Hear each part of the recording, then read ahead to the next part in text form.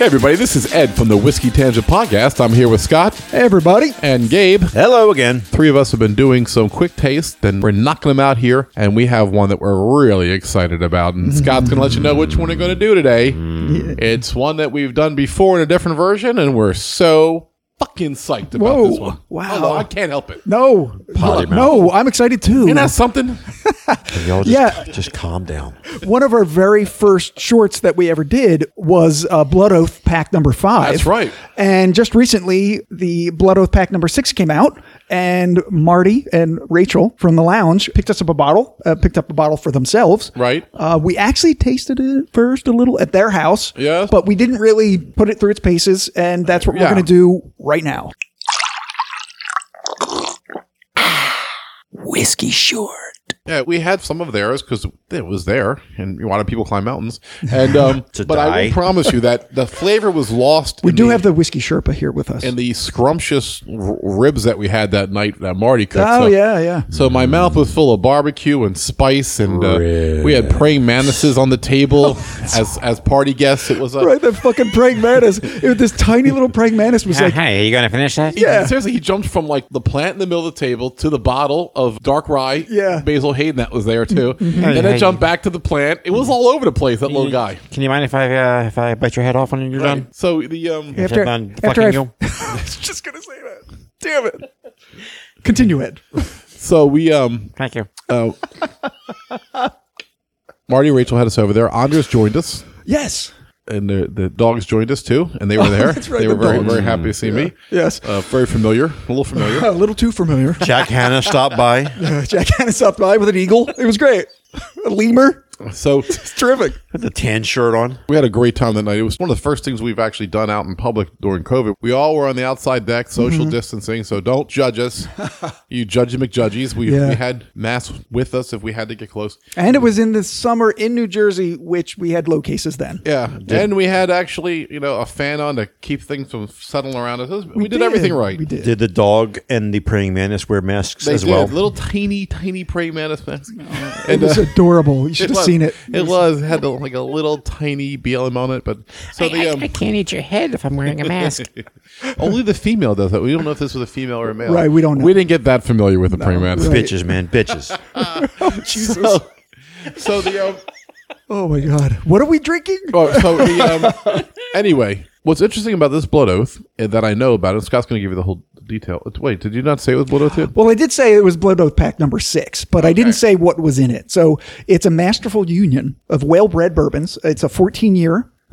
They describe that as dark with oak, leather, and tobacco. An 8-year, toasty warm with cinnamon, allspice, and nutmeg.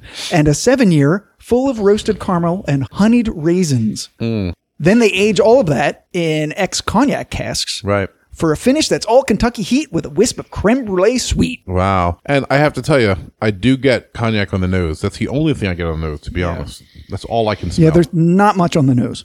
So I'm definitely getting a little cognac nose. I mean, there's no rye in this. They're all bourbons. It has a rye smell to it, to me, anyway. Yeah, we don't know if they're high rye bourbon, so we don't really know what they are. The stats on this, the category, of course, it's a blended finished bourbon, as all the Blood Oaths are. The mash bill is undisclosed. However, people speculate that they got some of this from Heaven Hills stuff, and their mash bills are 78% corn, 10% rye, and 12% malted barley. So that doesn't mean the whole thing is this, but at least one or two of the whiskeys that they have in this might be that Maybe mash the bill. 8-year is.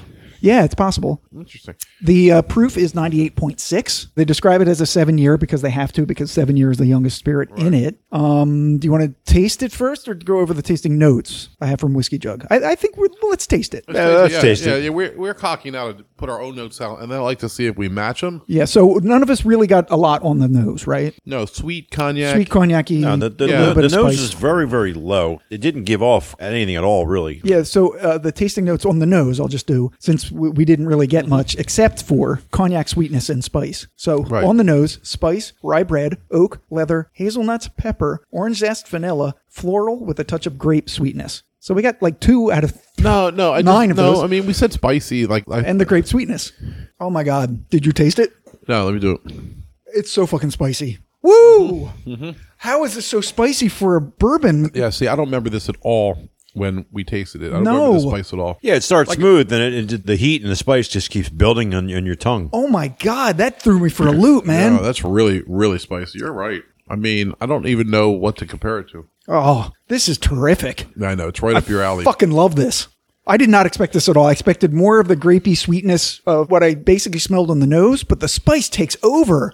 There's enough fire to it. So basically, it's like if you eat hot sauce and then drink whiskey, you get that. It just magnifies the burn. You know what I mean? Yeah. It is very alcohol on the finish. Yeah. I put a little water in there, and it really doesn't seem to have diminished the burn at all. Yeah, I need to do that as well. It doesn't come off as sweet right off the bat, but the heat just kind of like starts and stays with you. Yeah, I think I'm going to put it on a globe because you're right, Gabe. All I'm tasting is spice right now. Yeah, I put a tiny splash of water into it, and it opened up a lot of sweetness and vanilla and toned down the pepperiness a little bit. See what it did there? I'm getting a little like citrus. Yeah, it does bring that forward. I like it a lot better with a little water or on a globe than I did neat. I'll have to agree with you there. It really, really benefits from a little bit of water. I like this a lot. I think I like it better than the pack number 5. Yeah. That was the one finished in the rum barrels. We're huge fans of rum Yes, finish. I have to tell you, I think the 5 might be a smidge more suited for me, and this one might be a smidge more suited for you. You guys are loving this stuff. I mean, it's not horrible, but I think for the advertised blend and And the price, you can say it. the price, Yeah, it's also very expensive. I'm not loving it. I'm really not. I felt the same way. That's fair. So I wanted to reboot it. I think you should do a reboot too, with a little, kind of getting in a little bit more water in it, and think of it from approaching it from the way you would probably drink it, because you're not going to drink this neat. I know you. I wouldn't drink this neat because there's a little too much fire in the finish. Scott may some days. I'm trying to decide. You know what? They are completely different drinks, neat and with some ice on it. It's not like Completely different. it's not like it's similar, just a tiny bit, a little watered down No, with extra no. flavors. They're different. Like there's so much more sweetness with the water in it. It was just okay with me neat. I actually am starting to like it more and more on a rock. Yeah, well, now that I have a globe on there, the sweetness is coming forward. You said it's like a florally sweet, and I think with the actual temperature with the globe in there bringing it down, somehow the heat is diminished with the globe. No, of course, it yes. does make sense. It Yeah. completely No, it makes sense. Ed, It's great. you like to talk about how it takes a journey? Yeah. This teleported right to another And planet. What it shows, and the thing that's always been the strength of the Blood Oath franchise, is the complexity of the blend. So different whiskeys will come forward in different situations. So when it's neat, one of them is going to dominate. On a globe, a different one. With just some water, a different one. And so I think that that's what you get from a layered, complex spirit like Blood Oath. Yeah, that could be what's happening here. On the palate, there's oak, spice, leather, nuts, cocoa, pepper, orange zest, caramel, and a touch of grape sweetness. The finish, he says, is medium, oak, grainy sweetness, and spice fading into brown sugar and peanuts. Yeah. I got the grain there. That came forward when you said that. There's an aftertaste, which isn't even I'm calling the finish. Okay. Like a leather aftertaste. Yeah, I can see that. On the palate, he does have leather in there. So and I don't necessarily love that. So what it does is it makes me keep wanting to drink more whiskey to get the That's not like you. other flavors in there.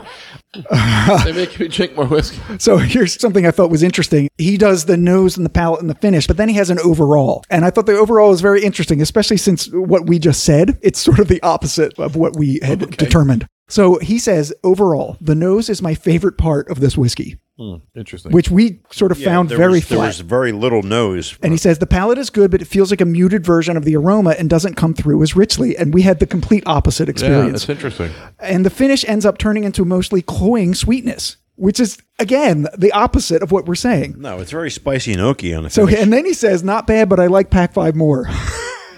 And you know, he could be more wired for me than you.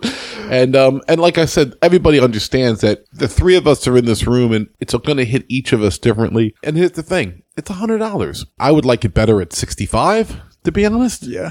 But they make a big deal out of it. It comes in an amazing wood box packaging. You know, they kind of hype it. And Well, I think it's a little higher than it could be, like 20 yeah. bucks more than it yeah, should be. But, but I actually think that that's a version of premium pricing. You know, you take $40 jeans and you charge $90 for them, and then people want them. Yeah. So I think in a way, if Blood Oath came in at like $62, people are like, oh, I don't want to get what's not that good anymore. Like, yeah, it's a prestige thing. yeah. So I think that it's a smart marketing ploy by Blood Oath because they know that aficionados are going to like to try it because it is a nice crafted whiskey. Yeah. But a lot of the fly-by-nighters like, oh, I got the blood oath. You should come over. Like, I spent $100. Yeah, so I yeah, think, yeah, like, yeah. in a way, they kind of capture both sides of the equation. And then you get the $30 guys who are never going to buy it anyway. So it doesn't matter if it's $79 or $99 because they're not going to buy it. Yeah. They're a prestige brand with their wood boxes and the... Yeah, it does come in a nice box. The box is worth $10, I guess. Yeah, I mean, it really probably is.